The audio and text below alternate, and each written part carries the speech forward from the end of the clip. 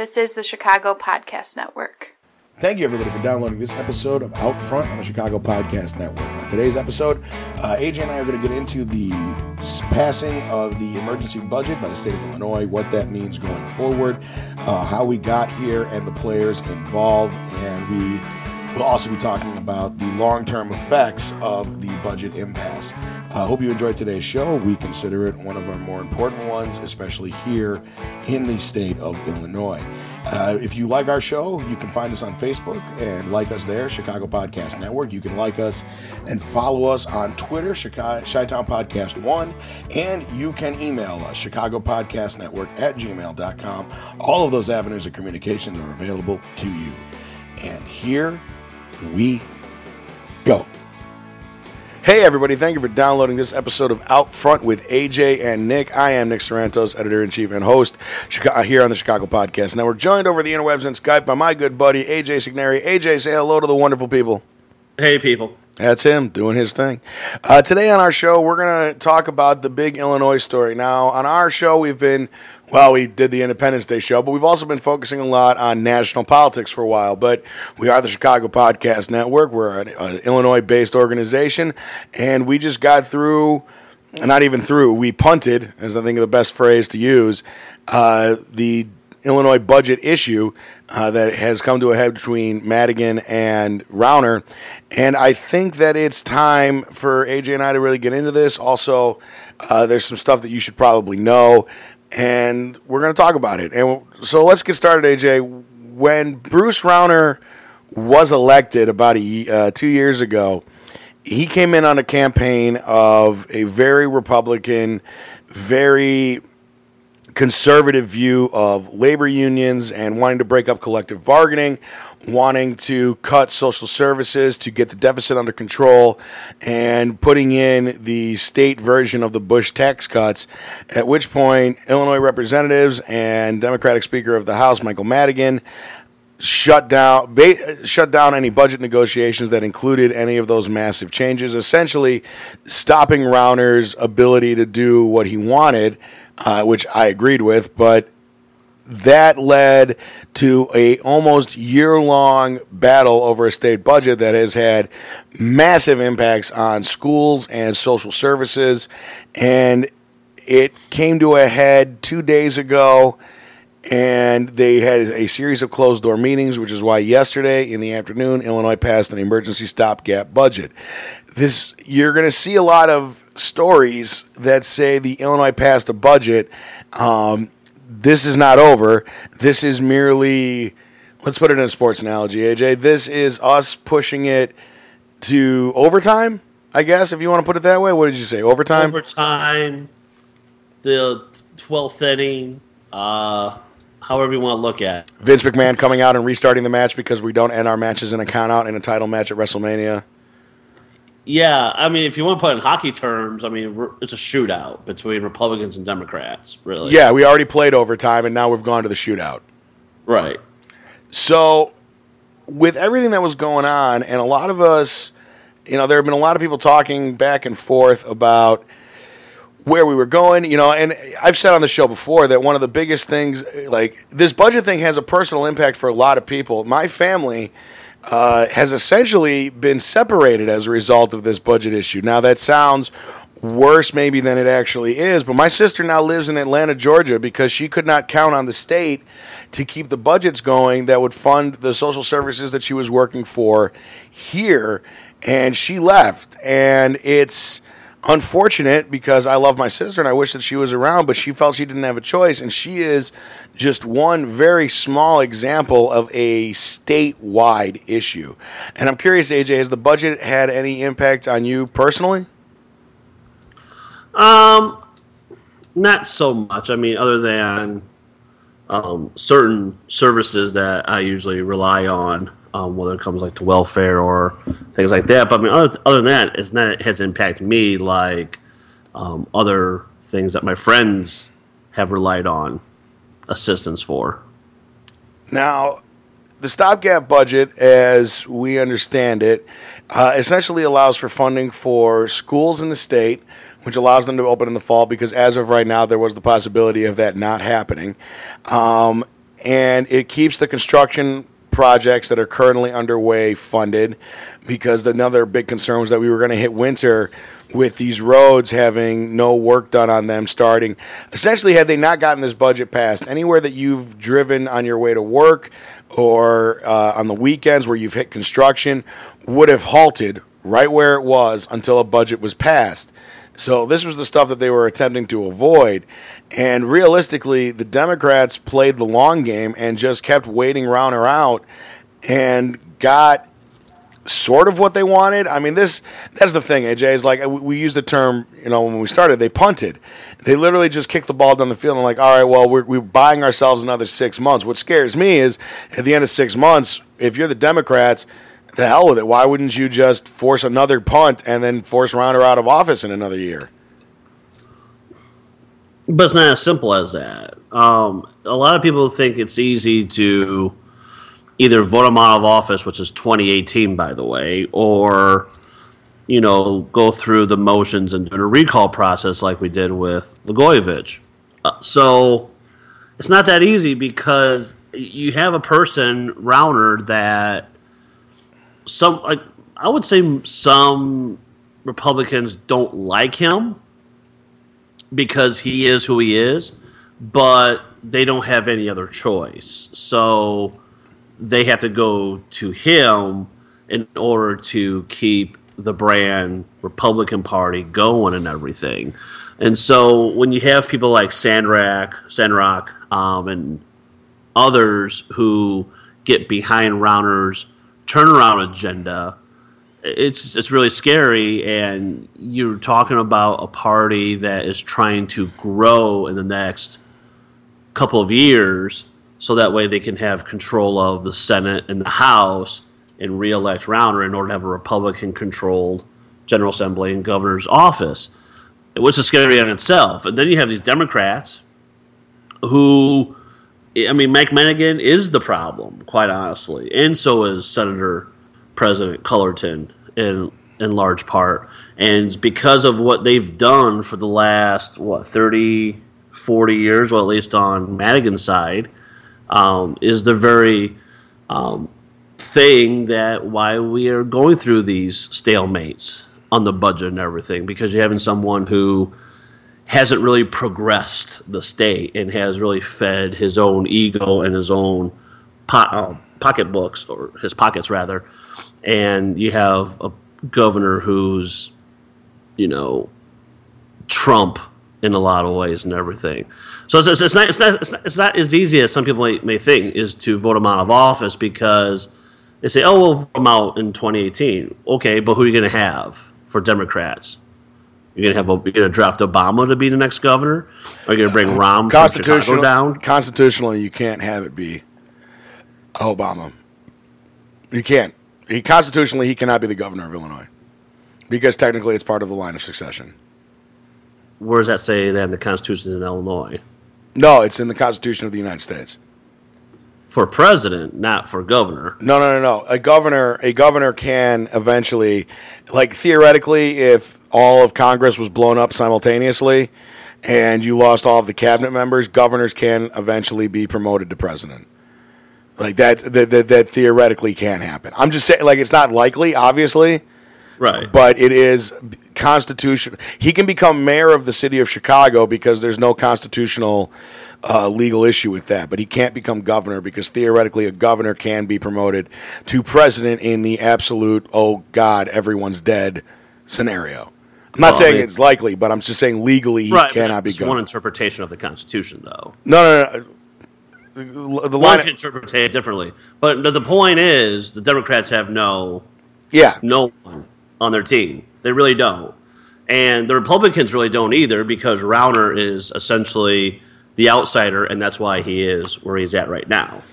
Well, you follow state politics a lot more closely than I do, so I want to ask you about Michael Madigan, because this is a guy that I've heard about most of my life, and I've actually voted for Michael Madigan because he's a Democrat, and I've heard as this crisis has gone on that he's as responsible as Bruce Rauner is for the budget issues. Do you agree with that? Oh, yeah. Okay. I've always felt like Mike Madigan was always the gatekeeper when it comes to the various legislation that needed to happen in Illinois. It's because of Mike Madigan that every time Greg Harris put forward a bill for marriage equality, Mike Madigan never allowed it to happen. Okay. Why? What do you know why that is? Because it was an issue that Mike Madigan did not want to bring to the floor of the General Assembly. Mike Madigan felt that having marriage equality is not the issue that we should be focusing on and everything. We have to understand Mike Madigan is an attorney, and he's an attorney for corporate Illinois and everything. If you look at how he has grown as a professional in business, this is what has done, and you can see it through his firm that he still has. His own daughter is now, Attorney General, even though some would say Lisa is different from her dad, but she's still a Madigan nonetheless and everything. Madigan has kind of is really the person that will decide which bills goes into the Rules Committee, which is just sits there, or what actually gets to go through and everything. And Greg Harris, as I said, he has put a marriage equality bill year after year after year after year. Always got shot down, but when enough people were making hay out of it, that's when Mike Madigan goes, okay, let's do it. Because the Democrats needed a win in Illinois. They needed a win. And the win was marriage equality. It wasn't a win when Iowa first got doing it and everything. And you would think if Iowa had it, Illinois would be the next natural state to pass it. And it didn't. We're talking about Mike Madigan for over time. His major campaign contributors have been the AFL-CIO, ASME, the Illinois Educators Association, Illinois Federation of Teachers, Chicago Teachers Union, and SEIU. And every single one of them has always backed Madigan because he's the speaker. He's the Speaker of the House. So he has a position of power in the General Assembly. And so every of those lobbies that I just mentioned feeds the beast, and the beast gets to dictate what happens in the General Assembly. So because as much as you're basically telling me and our listeners that Mike Madigan is the definition of an Illinois politician. Well, very much so. Like if you were to go back and go throughout history of just the, come forth and kiss my ring, therefore I will bestow upon you all the gifts of government kind of politician. Oh, yeah. I mean, okay. If you look at Mike Madigan, like I said before, outside of politics, him and his partner that specializes in corporate real estate property taxes. This is the same guy who has worked to get clients like the John Hancock Center and the Prudential Plaza. This is the same person who has worked with Joseph Berrios of, the commissioner of the Cook County Board of Review, and he's the head of the Cook County Democrats as well. Those two have worked side by side to get the very things done in Chicago, as well as, use tax law in order for Mike Madigan to fund his friends, family members, as well as his own success.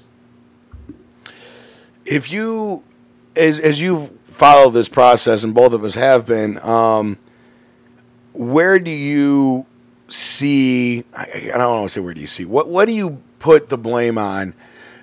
Is it special interests that you think are doing this? Is it the stubbornness of the governor? Is it the corruption on the side of the Democrats? Or is it just this amazing stew of all of those ingredients together that got us to this point? What we're seeing is an actual perfect storm of greedy big unions that want money.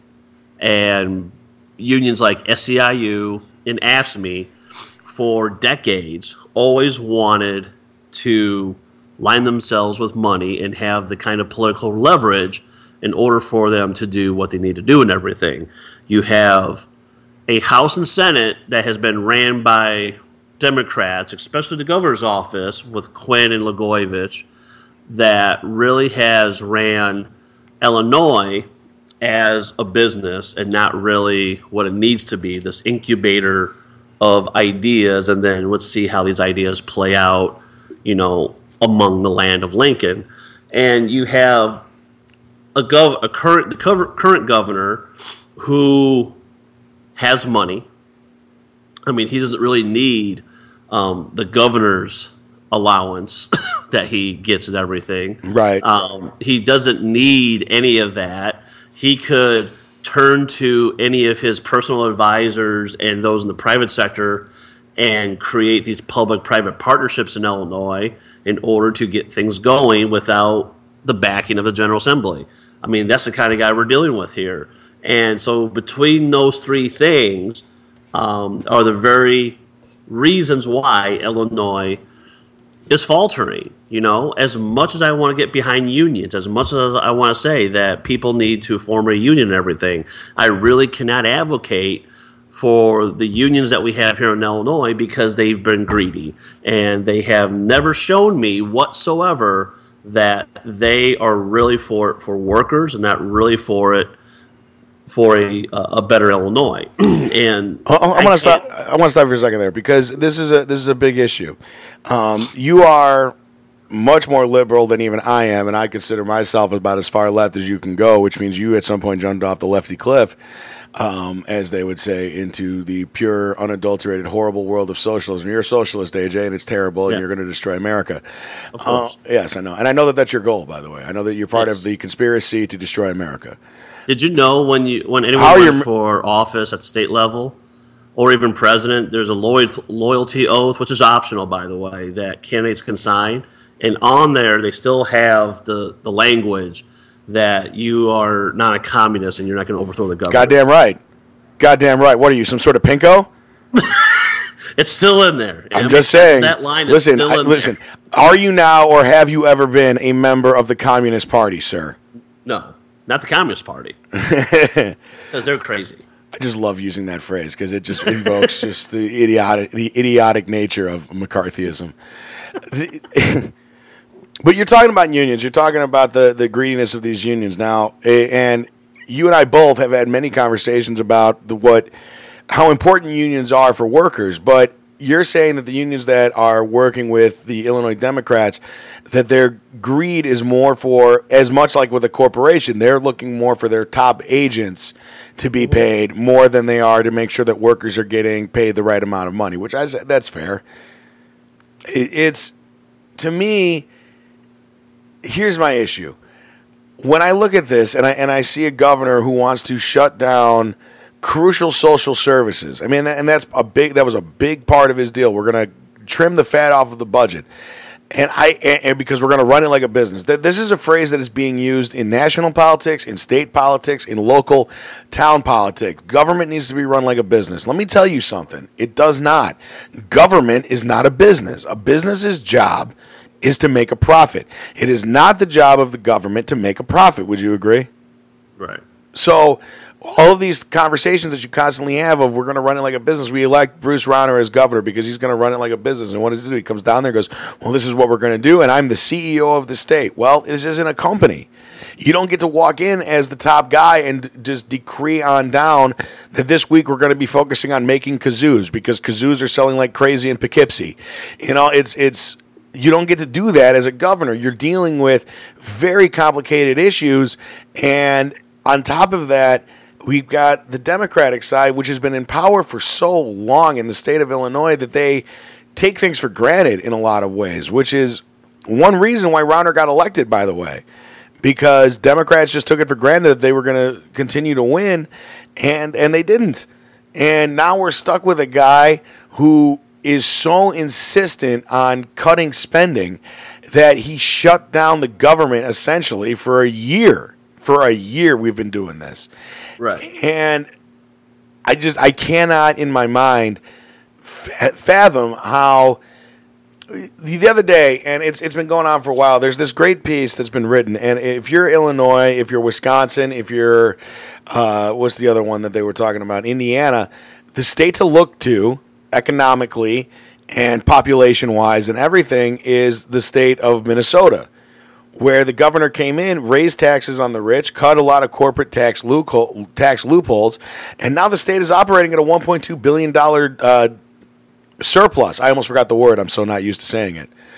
And I'm just saying, like, for a second, I forgot. So foreign. Well, yeah, surplus. I haven't had to say it since I was in high school, and I didn't understand what it was in 1998.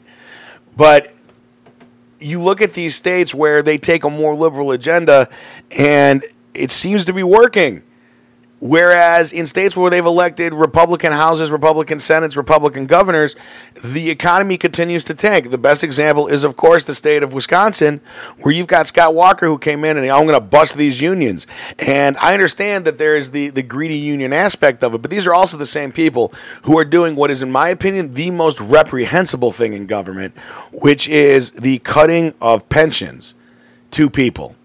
And that's the one that I actually am most offended by. And I don't know about you. How do you feel about the conversation about cutting pensions?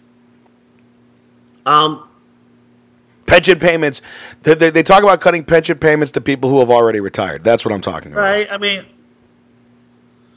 I don't know. I mean, it's not like I don't know. It's just a matter of we've had such a pension problem in Illinois that I have no idea where I really fall on the issue, because we had a pension system, and it's in our Constitution that, a pension is a promise, essentially. And because of the budget shortfalls we've had, not just under Democratic governors, but even certain Republican governors, that they've actually taken money out from the pension in order to put it elsewhere just so we can stay afloat, right? Right. So instead of doing the responsible thing, which is going to the General Assembly, finding ways to either cut certain expenditures or merge or whatever it needs to happen in order to have a more fiscally sound budget, we've actually kind of played the shell game of moving money around just so we can stay afloat, which is like the wrong thing to do, you know? Yeah, there's also, when you're talking about this pension thing, for people who don't understand that, the best example, and it's the one that I'm most familiar with, is the Chicago police pensions, which are one of the biggest and city employee pensions. And if you go back and look at it, starting in, I don't have the numbers in front of me, people, so stick with me. But basically, if you go back to the early 1980s, they froze the multiplier. Now, yeah. the multiplier, AJ, are you more familiar with this than I am? Would you like to explain it, or should I? No, go ahead. Okay. So basically, there was a formula that was created at I want to say in the 1930s, that essentially put money away for people's pensions. And what it did was it took what the minimum amount of the pension was going to be, and then they times it by, in most instances, something like 3.5, 3.4. And what they would do is they would take their money, times that, and then they would bank that amount of money, like the amount plus whatever the multiplier or times whatever the multiplier was, and they would bank it. The problem is, starting in the 1980s, to get certain deals done, Daley and the governors agreed to freeze the multiplier at 3.5 as opposed to increasing it at the necessary level to continue the pension fund to be solvent. And because that number, and it still hasn't changed, by the way, since the 1980s, they have not been collecting enough money throughout that time. And then combine that with the stuff that you're talking about, where they're pulling money out, not putting it back, and then suddenly everybody stands around, AJ, with their hands in the air going, oh, we don't have money to pay pensions. And it's like, well, let me get this straight. You and your predecessors fucked everything up. You didn't do what you were supposed to properly do because you were playing short-term politics instead of looking at long-term solvency issues. And as a result of that, you are now telling people that you have made a contractual and a political agreement to say that we are going to pay you this amount of money. And I'm sorry, if I worked 20 years for the Chicago Police, if I worked 20 years for the CTA, and you told me that entire time that the reason I'm getting paid, let's be honest, a decent low wage salary. Like, what would you call it? It's not middle class. It's not poverty. It's right on it's lower middle class salary, basically. But the advantage is that once you retire, you're going to be able to, live off of the money that you put into this pension. And now you're telling me that I can't have it because you fucked up. That's bullshit. And that's where I start to get really upset when I'm looking at this idea of cutting current pension payments, because I understand that the money may not be there, but guess what? That's not the person's fault who drove a bus for 20 years. That's the city's fault. So you're asking people to pick up the tab for your mistakes, and that's where I start to get pissed, because if the situation was reversed and you owed the government a bunch of money, guess what? They're not going to suddenly go, oh yeah, no, that's fine. We get it. You don't have the money. Don't worry about it. It's cool. We'll work something out. Like that's it doesn't work that way, and it annoys. That's the stuff with the budget that really started to piss me off. Now, even the more so than the social services aspect, because you can work with the current system. You can change stuff if you want to. I'm not saying that you should have, but the option is there because the people that are going through it are still going through it. But if you've got a guy who's been retired for 10 years, that was the deal that was made. And the fact that you weren't able to see that medical technology was going to allow people to live a lot longer, that's not their fault. Right. But then there's the other problem, which you have all that, which is a huge concern. But then the unions can come back and say, well, we have to raise our rates so that we can put more money into our pension. Right. That's the problem you have at McCormick Place in Chicago. That's the problem you have with O'Hare. That's the problem you have with other unions in the city. They have to raise their rates so that way they can put more money away into their pension. You and we are in our 30s. As you look ahead the next 10 years of our lives, do you think that Illinois will get out of this crisis, or do you think that we're looking more at something a lot worse happening? I don't think something a lot worse is going to happen. It's only going to be worse if we continue to have Rauner and even like a Rauner-esque Democrat as governor within the 10 years. I'm a little bit optimistic because I think people in Illinois. Here's the thing I like about Rauner, and it's probably the only thing I like about Rauner. He has really put the budget out in the sunlight and let everybody see the budget. Yeah. And with his turnaround budget. And, him being stubborn and, stalling. You know what? Let's stop saying stubborn because it's unfair to the man. Even though I disagree with him politically, when we use the word stubborn, it seems like he's being. I mean, he came in with an agenda and he is sticking to his agenda. There is something to be respected about that. We might disagree with what his agenda is, but at least he's sticking to it. And he's not.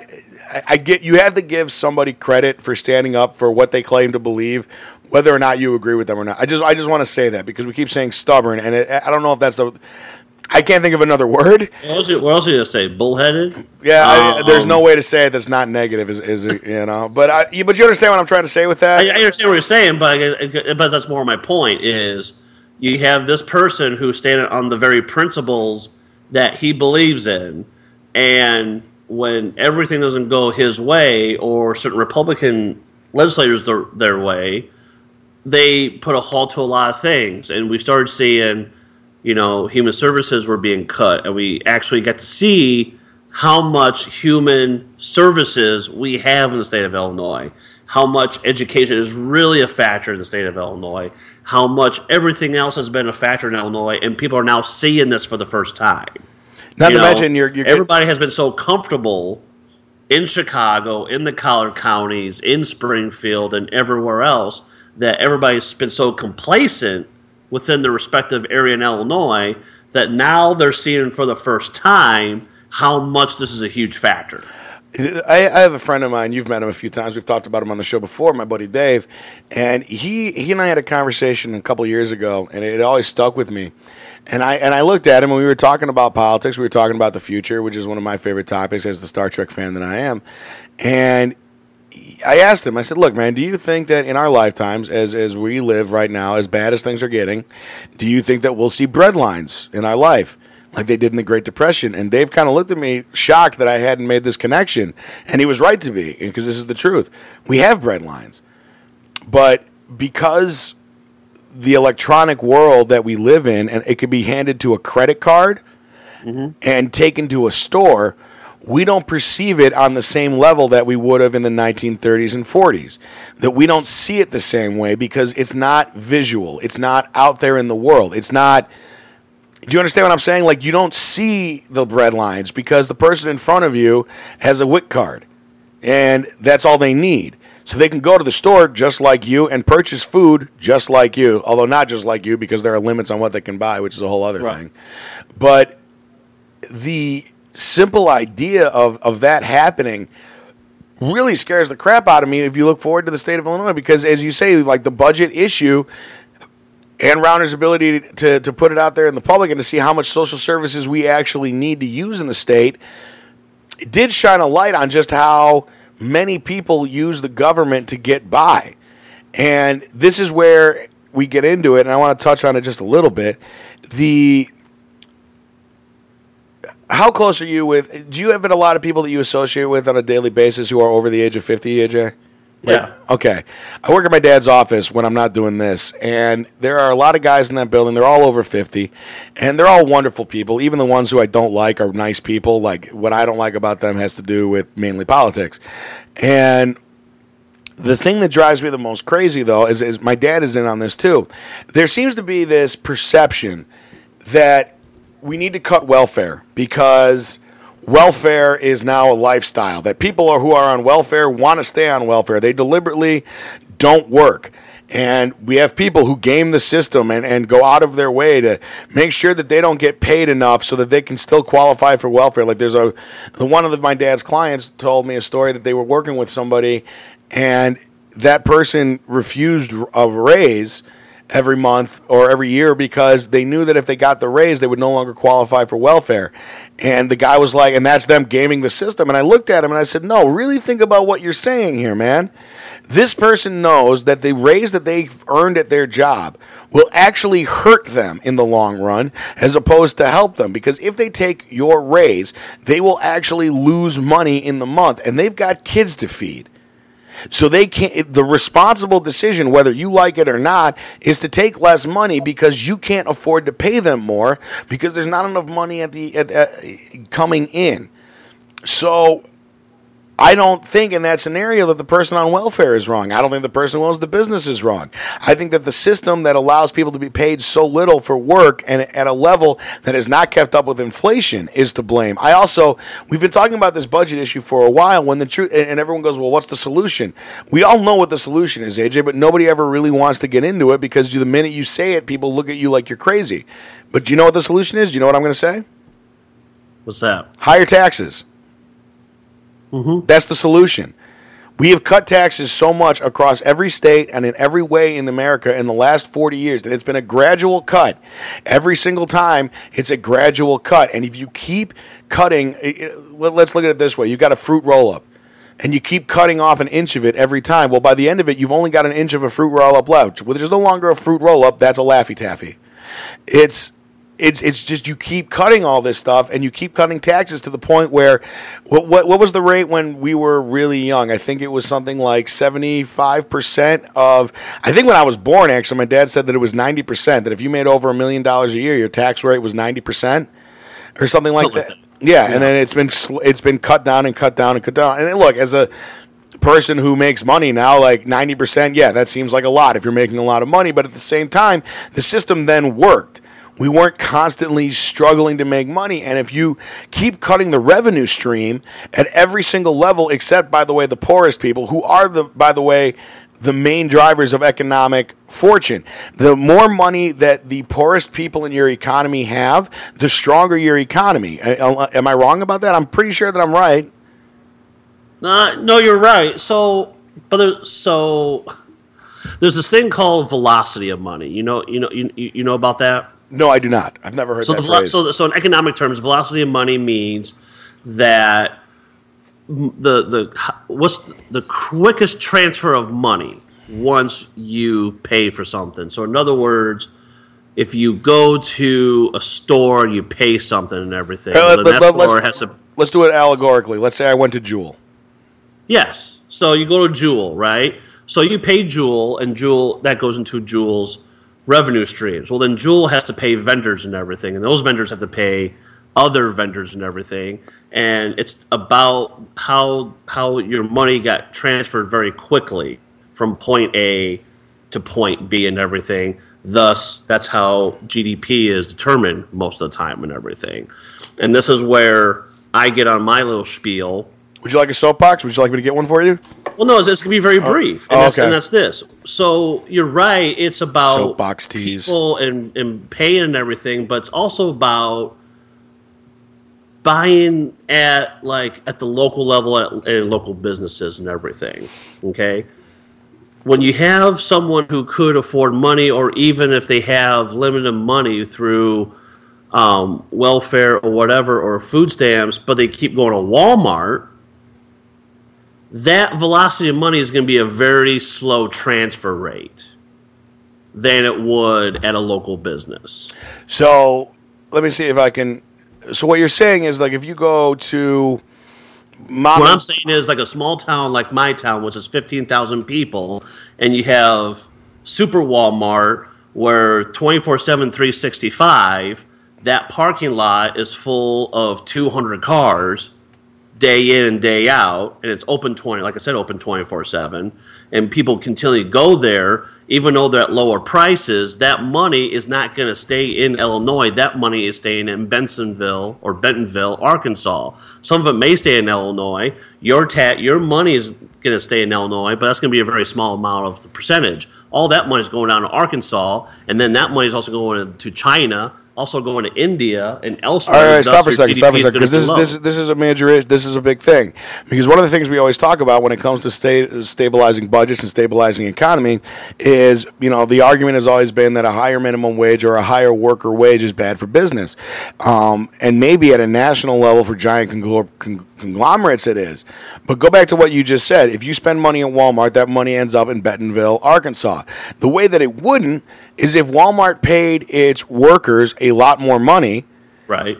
That money would then be recycled back into the economy. If those workers were paid more, if they were, for an example, allowed to unionize, that money would now stay in your town, because the money that went into that Walmart is going to get, as you talked about, the velocity of money from A to B to C. Well, each store has its own bank account, right? So if that money that you've spent into the store goes into their account, they have to pay their employees out of that account. Well, if their employees all live locally, which they have to because they're human beings, that money then would stay within the local economy. But because they pay their workers so little, they are able to pocket a majority of the money you spend. And a good example is, I go to Walmart and I buy, it can't be a DVD because that's different with royalties, but let's say I buy, I don't know, give me something I buy at Walmart, a lightsaber for the Star Wars show that we did. I go in there and I bought $200 worth of Star Wars crap.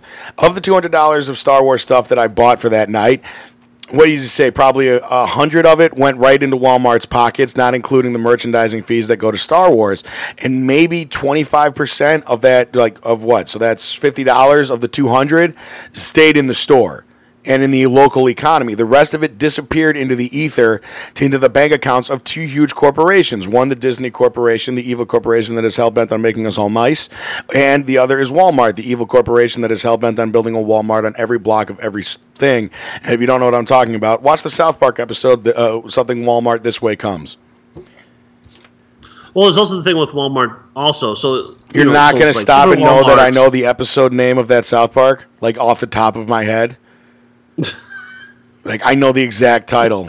I'm just saying, that's one of those moments, AJ, where you've got to stop and just go, Jesus, dude, stop watching TV. Keep watching TV, but just, regulate the consumption of South Park is all. No. South Park's the best thing on television besides The Flash.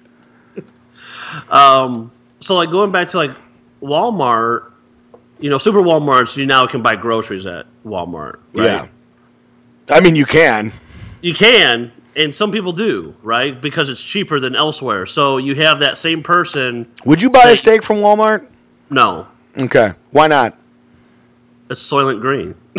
Is that really? Because that's my thing. Like, I really don't know. I mean, I really don't know, but I just don't trust a retail business like Walmart to tell me that their steak is a better choice than, I don't know, the meat market in Fulton, Illinois that I drive 30 minutes to just to get a decent. Well, even meat. Even if you look at like we mentioned it before, and it's my favorite store in the area. You go to Jewel, and Jewel has a butcher in every store, and they cut the meat themselves, and they serve it to you, and it just seems like a more healthy product than, because that Walmart is buying all their steaks from one farm, right, and it's going national. And it's like Walmart buys from select places. If you look at this, it's fascinating to me. Like we say that the solution is higher taxes, higher worker wages. In both of those instances, historic evidence shows that it's accurate.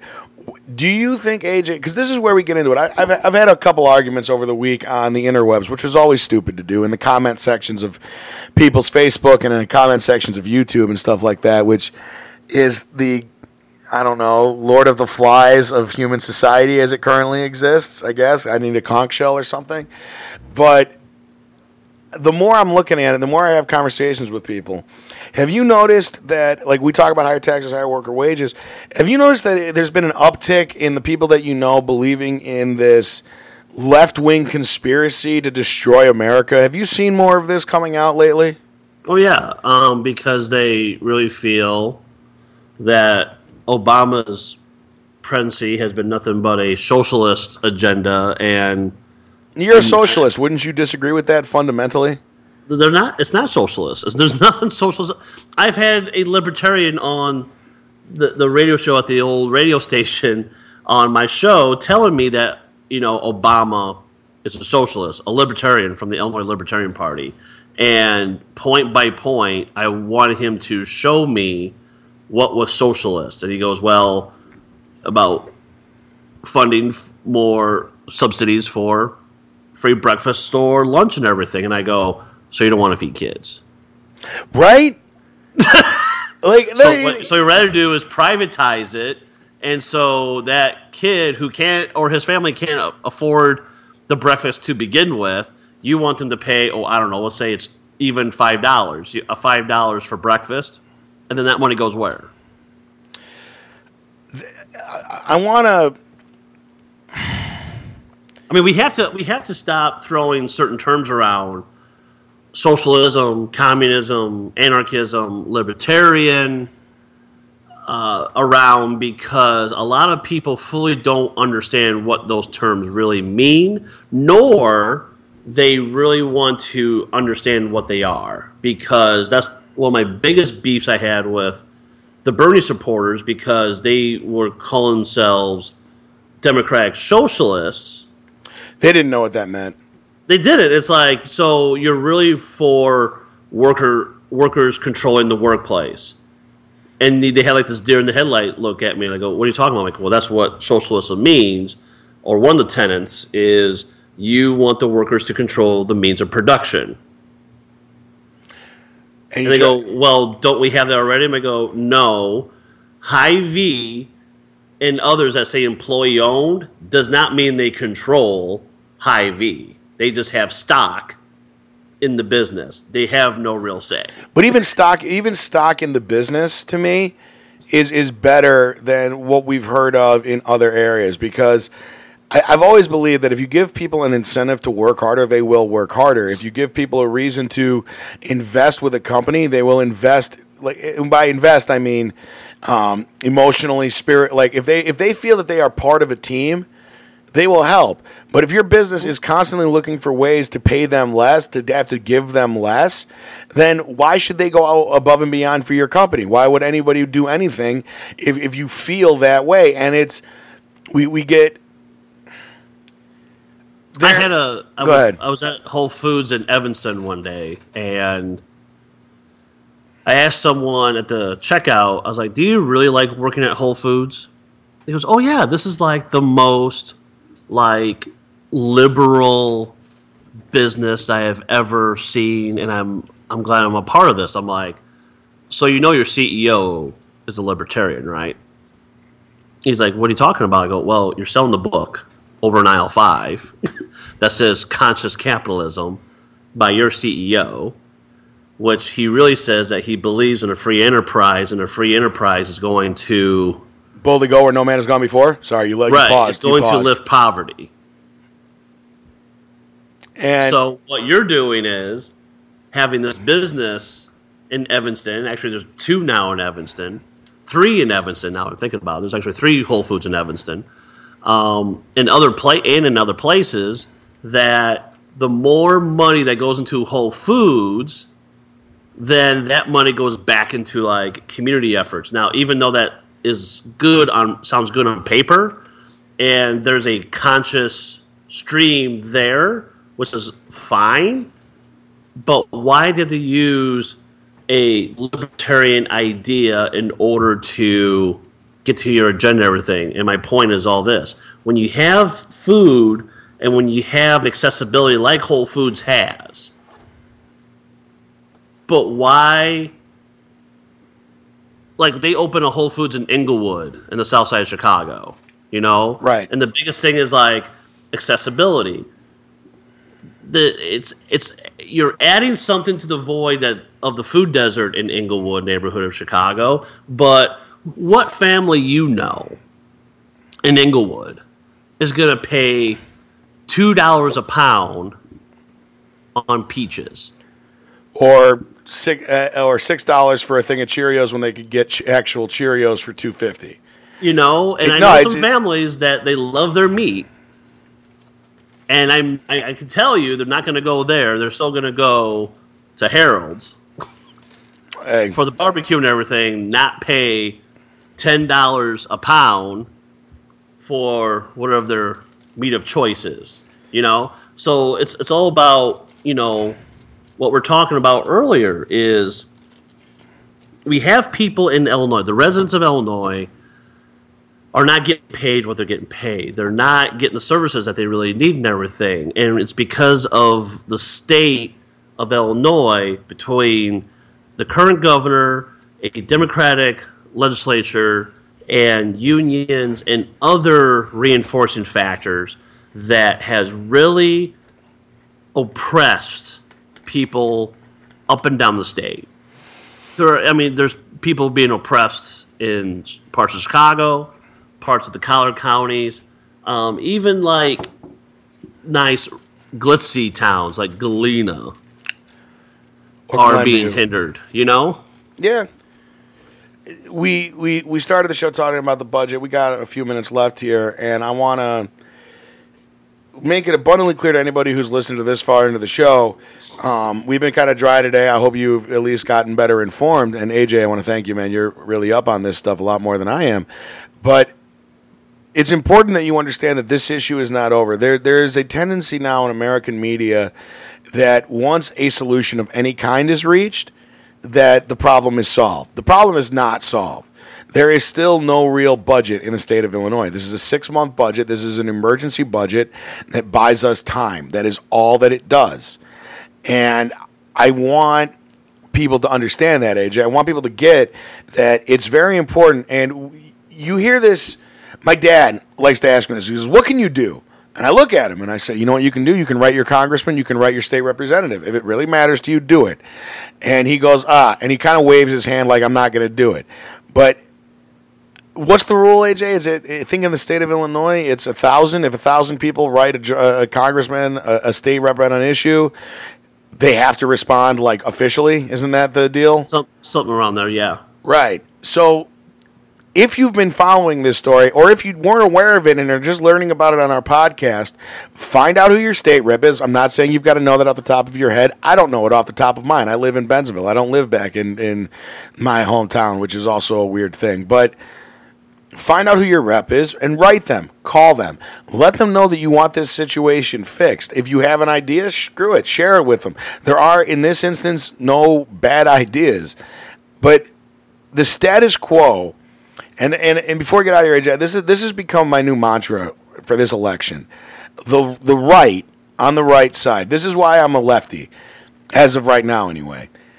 It seems to me that the right is so hell-bent on protecting the status quo. They want things to stay exactly as they are.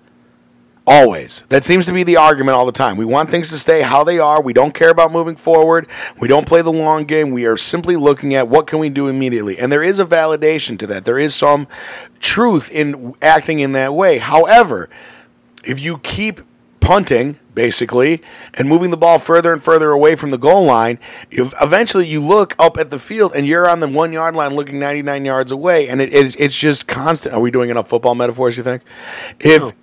But this constant fight of the left trying to go, look, you need to look 20 years, 30 years, 40 years down the road, and the right going, well, no, the situation needs to be fixed right now. And it's this instant gratification versus long-term delay. It's all of these things together have mixed, as you put it, it's a perfect storm of just bullshit on both sides that has gotten us to this point where, and this is the thing I want people to understand. We all talk about these high-minded issues. We talk about budgets. We talk about politics. We talk about Mexicans crossing the border. We talk about illegal immigrants in the state of Illinois. We talk about whether or not we should allow Syrian refugees to come stay in Chicago. All of this crap. But every day that a budget wasn't passed, the state of Illinois was killing people, starving them, inadequate health care, inadequate mental health care. Suicide hotlines were shutting down because they weren't getting their budgets. My sister's social services company, where she's working with at-risk kids, that's a kid who maybe that organization would have stopped joining a gang or getting into drugs or flunking out of school and not really contributing in any way. All of those things are now being stopped.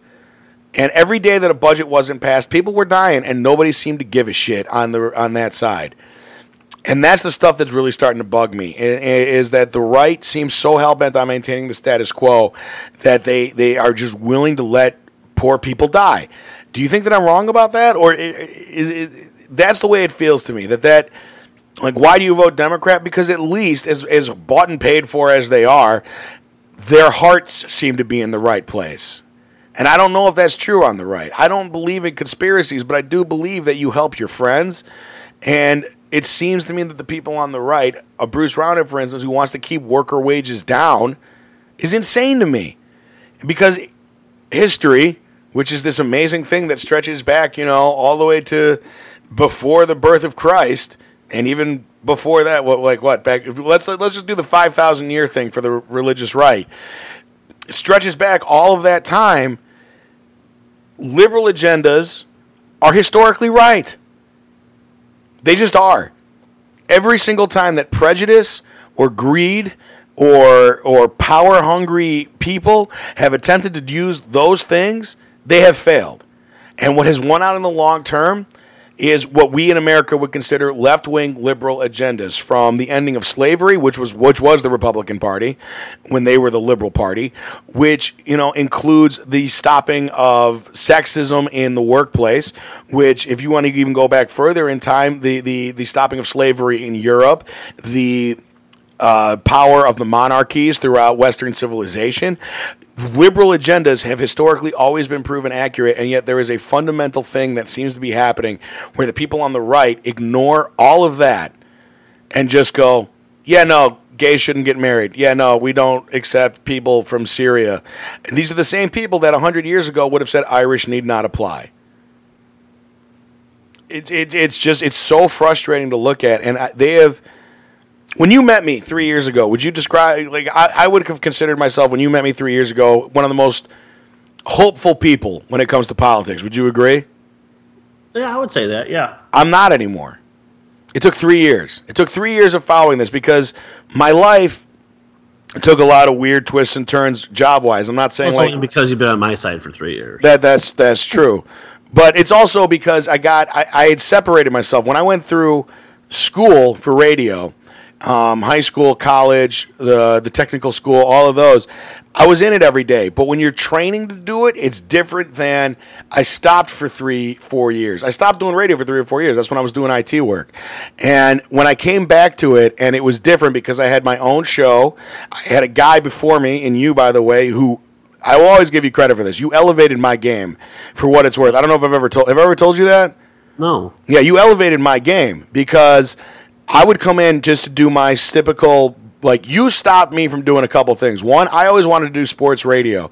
After working with you at the old radio station we were at together, that kind of died because sports felt empty to me. It didn't really feel important anymore. The movie shit that I do, I still love movies and TV, but it doesn't matter. Politics matter. Working with people matter. Working with the community matters. And those 3 things are things that I got from working with you and the other people at Multiculti, that there's a responsibility that comes with doing all of this. And the reason that I'm saying that you elevated my game is, but also the reason I'm less hopeful is, I went from sort of reading the news to get ready for a show. You know, I always describe it as reading all the news. I read all the news every day. I get up, and the first thing I do is I read 17 different websites to see what the big stories are. And if you do that every day for 3 years, let me tell you something, people. Your hopefulness for the future will slowly dwindle. And then you will watch the news, and they just talked about it on the Daily Show last night, but there's one of the best examples to me of what's wrong with the world as a whole is what is happening on the borders of Europe with the Syrian refugees. These are people who are running away from what we have described as the worst evil on the planet in ISIS. And we don't want to help them. And that, to me, is disgusting. And it makes me very sad. And it makes me wonder about what's going to happen when we need help. Or you personally need help. Because this thing that goes on is, well, not me. Like, why should we have welfare? Why should we get rid of welfare people? Because people game the system. And you go, yes, but what if you need welfare? Well, I will never need welfare. And you go, do you know that for certain? Yes, I do. But you don't. No one knows these things for certain, but they all speak from a position of certainty that I find offensive, and I find it unempathetic towards other people. Because every time I pass a homeless person on the street, I don't know about you, AJ, but I've been fired from a few jobs in my life and honestly wondered, like, I'm lucky. I got my parents who've always helped me out. But the truth is, there were times in my life where I honestly did not know where my next meal was going to come from. And that was like one night every month. You know what I'm saying? Like, you've gone through that too. I know you have. Most people in college do. But I experienced it outside of college. I experienced it when I was a little bit older.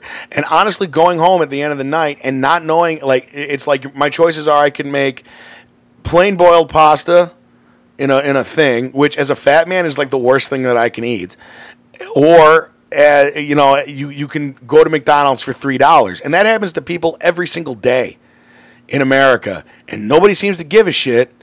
And the people who haven't tasted desperate or just don't remember when they did it, it's the same thing as the people who now, so like you have people who came to this country in their lifetimes, became U.S. citizens, and then are voting for Donald Trump because we need to stop these immigrants from coming to this country.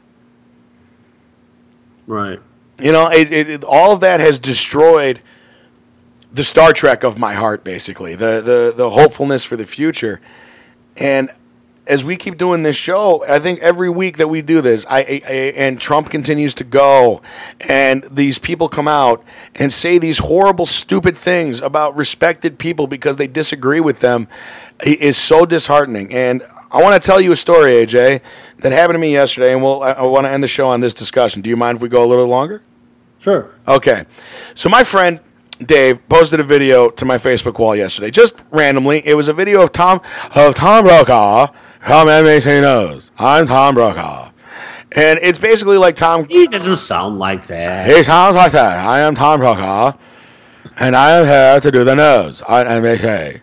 Thank you for NBC Nightly News. I'm Tom Brokaw. It's just that he can't say a K. That's all it is. He can't pronounce the letter K in his own name. It's very frustrating to me as a broadcaster. But I love Tom Brokaw. I loved him as a journalist. He's one of the best newsmen of our generation. Would you agree? Yes. Okay. Respected man, nice man. He posted a video to NBC. It was on NBC Nightly News with Lester Holt. And basically he used, do you remember Fox News in Chicago used to have Walter Jacobson do these op-ed pieces at the end of the night? I remember that. Okay, so it's the same thing. They basically, at the end of NBC News, they had Tom Brokaw come on and talk about Donald Trump.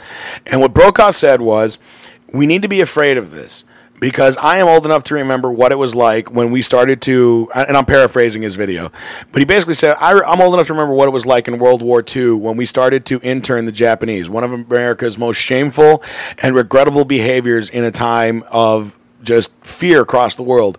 We reacted in fear and we locked up the Japanese, including Mr. Sulu, George Takei, by the way, for those who don't know that.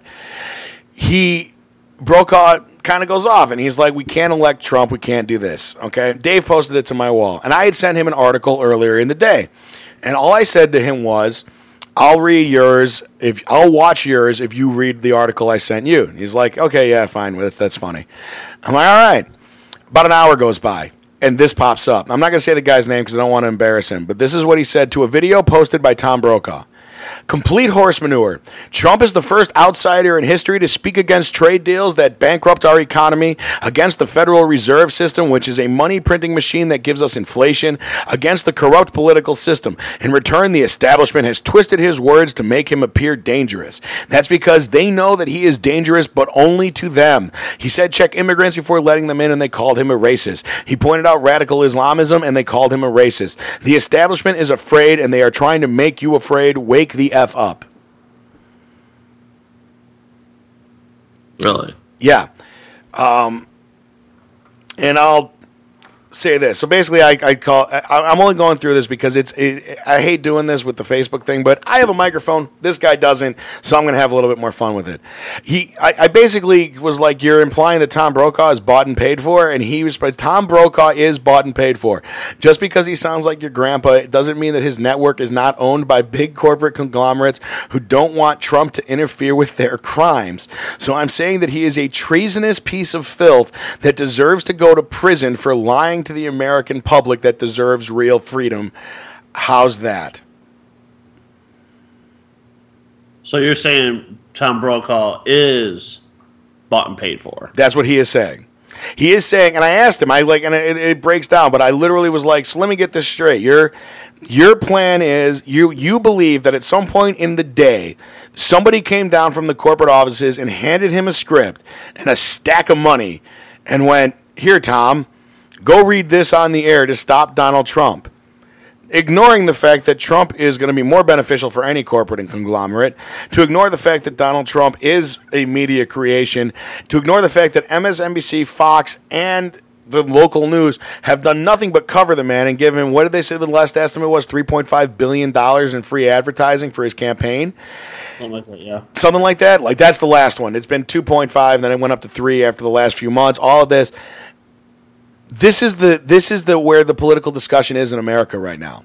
We are at a place where a respected news journalist with a career spanning 50 years, to the point where he has spoken to leaders of the Soviet Union, to Saddam Hussein, to didn't he interview Gaddafi at one point, very famously? Yeah. You know, this is a man who has arguably the most decorated career in journalism, even more than Cronkite, because Cronkite didn't do field pieces.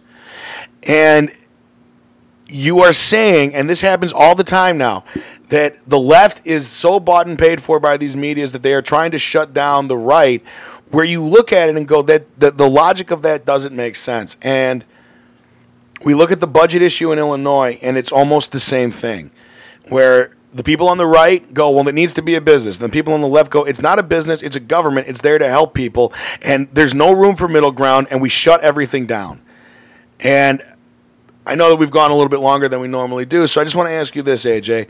As you look forward in the next 5 years, do you think Illinois can pull itself out of this? Or do you think we're going to just kind of stay where we are? What do you think? Are you hopeful? 5 years. Basically, when you and I will theoretically get married and start having children. Do you think that our kids at the ages of 3 or 4 will be able to go to public school and not have it be a destroyed educational system? Do you think that the pension fund will be bolstered? Do you think we'll fix our problems in 5 years? No, not in 5 years. Yeah, neither do I. And that's a sad thing.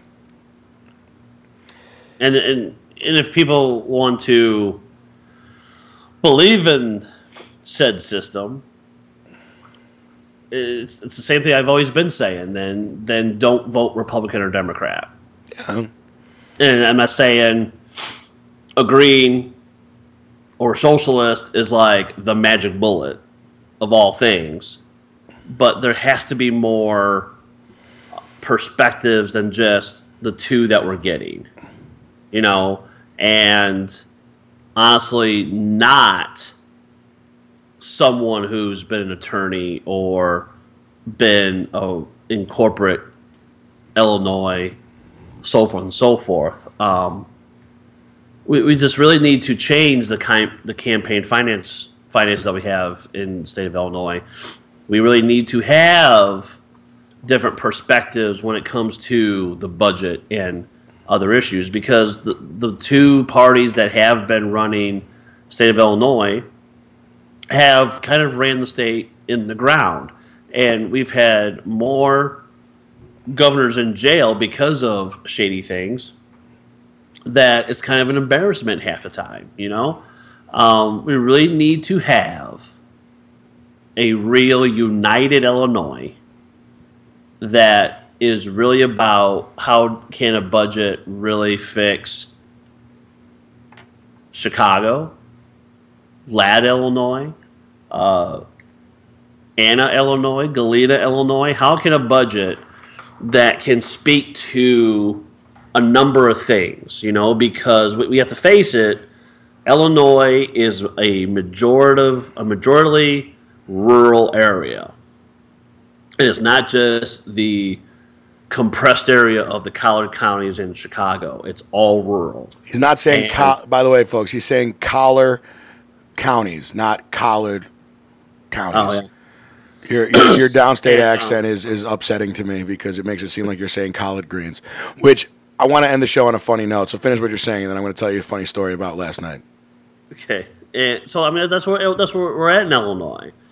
And with all the human services that were cut, it devastated up and down the state outside of the Collard counties in Chicago.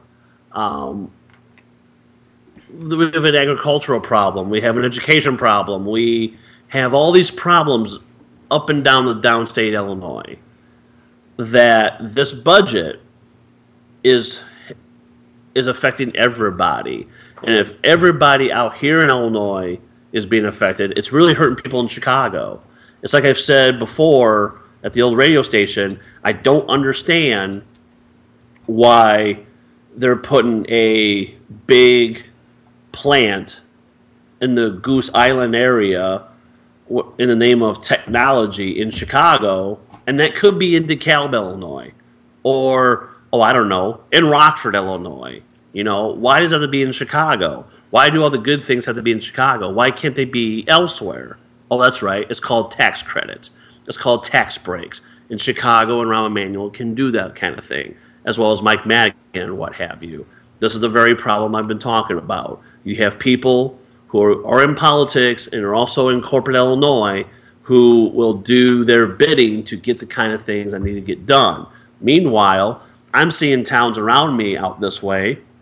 Yeah, we're trying to figure out that can they still live in their town, or did they move to Winfield, Illinois? Yeah. Or is it best to cross the mighty Mississippi and move into Iowa, where they have a better place to live and they can get a better education over there and everything? Can they even get support from a state that they need? This is the problem that we're facing in Illinois. Let me ask you this. You live downstate, and I live in a really metropolitan area, and I think that even myself, by the way, is very guilty of associating social problems and everything to the inner city. But it's very easy if you grow up around here to not understand that, believe it or not, government subsidies, government welfare, and all of that actually plays a much larger role in rural America than it does in the inner city, than it does in the city as a whole.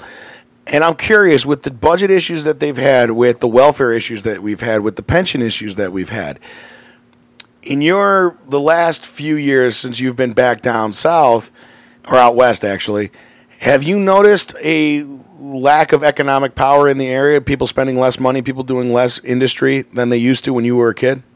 Well, that's because those industries left. Right. Those industries left because of tax breaks. We had a steel mill in my town that every year they threatened to either move to Kentucky or Texas because of better tax breaks and everything. And then that steel mill had to file for Chapter 7 back in 2001. No, 2, I believe. Okay. So there's that. And then, in my area, they think having a Walmart, a Menards, various fast food places, other big box stores is the solution. And it's clearly not. And you can go from Clinton, Iowa, which is 30 minutes to almost an hour away from me, and head east to Sterling and Rock Falls and Dixon, where there's more Walmarts. Then you can go a little bit further east to Rochelle, and there's a Walmart. You can go up north to Rockford or Freeport, Illinois, and there's a Walmart. Even Rockford, Illinois has Walmarts. And my point is, you have in an hour radius, hour diameter around here, are nothing but Walmarts. And they've been doing nothing but sucking the economic life out of this part of Northwest Illinois. We have a Supermax prison in Thompson, Illinois, that the state of Illinois couldn't bear the burden anymore economically, so they sold it back to the federal government, and now that's a federal Supermax prison. I'll just be glad that it's not privately owned. Otherwise, they'd be making new laws to make sure that everyone they pull over can go to jail so they can profit off of it. Right? So I mean, this is the problems that we're facing and everything.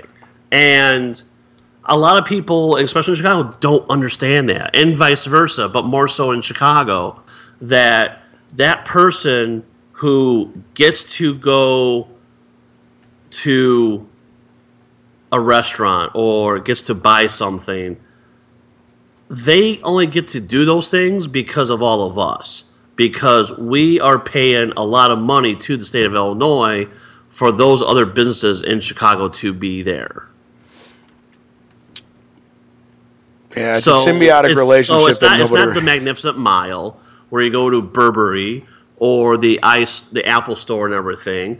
The only reason why you have those things two there stores is I've never bought because anything Illinois has been paying the state in order for other people to have better accessibility.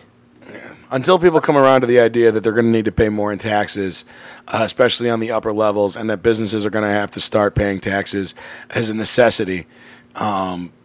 The situation. This top what I'm going to say is a show in itself, but if we just view taxes as an investment than a burden, then I think people will pay more taxes than thinking that you have to pay taxes because that's just an economic burden. Yeah, everyone wants everyone else to pay more taxes, but they don't want to pay more taxes themselves. Right. All right, well, here's the funny story before we end, because you mentioned the collar counties and the collar counties of Chicago, and I just want to end on something a little bit funnier. So last night I was hanging out with my friend Laura, and we were flipping through the channels, and Space Jam was on, the 1996 Michael Jordan spectacular film, which, by the way, we watched the entire thing, because that movie is a lot better than you remember it. You only remember it as a kid. As an adult, it's actually even better. Not to mention the fact that Bill Murray is in that movie a lot. Like, he's really big in that film. But here is the funny part of the story, and it relates to what you said only in sound quality. Sound quality? In rhyming, basically, is that Michael Jordan comes home, and there's a really moment in that movie where I don't know if it's racist or not, and I wanted to get your opinion. Michael Jordan comes home from playing golf, okay, with Wayne Knight, to his house, by the way, that's just like on a block. It's like house, Michael Jordan's house. Like, it's just like in a neighborhood, because that's where Michael Jordan lives. And he walks inside, and his mom is there with his wife, and he goes, "Ooh, something smells good." And she goes, "Yep, making chicken." And he goes, "Oh, yeah, chicken and what?" And she goes, "Chicken and collard greens." And I kind of went, I'm pretty sure that's like a racist-ass scene in Space Jam. Is that a racist scene, or does Michael Jordan really like chicken and collard greens? What do you think? I don't know the man. I don't know what his dietary needs are. Well, considering how ripped he was in that movie, I doubt he was eating fried chicken. One could view that as racist if it was like, if the writing staff was like all white and telling the narrative of this is how Michael Jordan's life was, But I would imagine since Michael Jordan was in on it, that he actually eats chicken and collard greens. He actually like controlled the narrative of I know what my life is. I like chicken. I like collard greens. And then knowing him, he probably challenged the woman playing the actress to see who could make better chicken, and then lost, and then wouldn't let her leave until he made better chicken than her. Well, that's the thing. Or like I said, I don't know if he does eat chicken. Oh, he does now. Well, we know he it eats. could be one of those funny things. Like it was a joke for himself. Like, oh, everyone knows I don't eat, good Southern comfort food and everything. So this is just like my little shits and giggles, and all y'all just think I just eat this all day, every day. All right, AJ, we're gonna do a show next week. What do you got planned for the 4th? Anything special for you? Nah, just gonna hang out with friends and the carnival's in town, so I may go over to the carnival and get a job with my bear. No, well, I figured that you'd just become a rodeo clown or something. All right, man. Well, I thought about that once. Did you? What stopped? Yeah. What stopped you? The fact that you'd be a rodeo clown? No, the fact that I would have to be around bulls. Everybody get up. It's time to jam now. Because AJ gonna be a bull now. Sorry. I enjoyed watching Space Jam. I'd say, where are we going with this? We're just going with, I enjoyed the movie, and I wanted to end on a thing that make people giggle before they turn off, so they come back, because the first one's always free, AJ. Are you going to watch Tarzan? No, I'm not going to watch Tarzan. I'm going to watch Tarzan. You are? I am. Okay. I saw the sequel. I saw Independence Day 2. Are you there? I'm not going to watch that just yet. It was good. I bet it was. I want to see Tarzan first. You want to see? Listen, it's the 4th of July. It's the yeah. So have I ever told you what happens at my house on the 4th?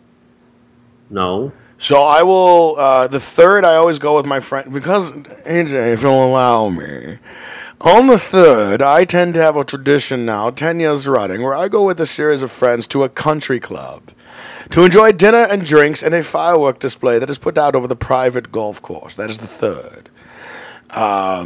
And then on Monday, I low-class the crap out of it. I head back over to Bensonville. I go there. I make ribs, chicken, brats, dogs, and I sit there and I grill all day. And then at the Bensonville Park, a block from my house, they set off what is a firework display of Disney quality. And I make a lot of ribs, I make a lot of chicken, I make all this food. But the most important thing to me on the 4th of July, AJ, is that from the minute I arrive home after the party the night before to the minute my barbecue ends, there is one thing on the television screen all day. Only one. And that is the movie Independence Day. Oh. It is on from 9 a.m. till midnight all day on repeat. Is it really? Yes.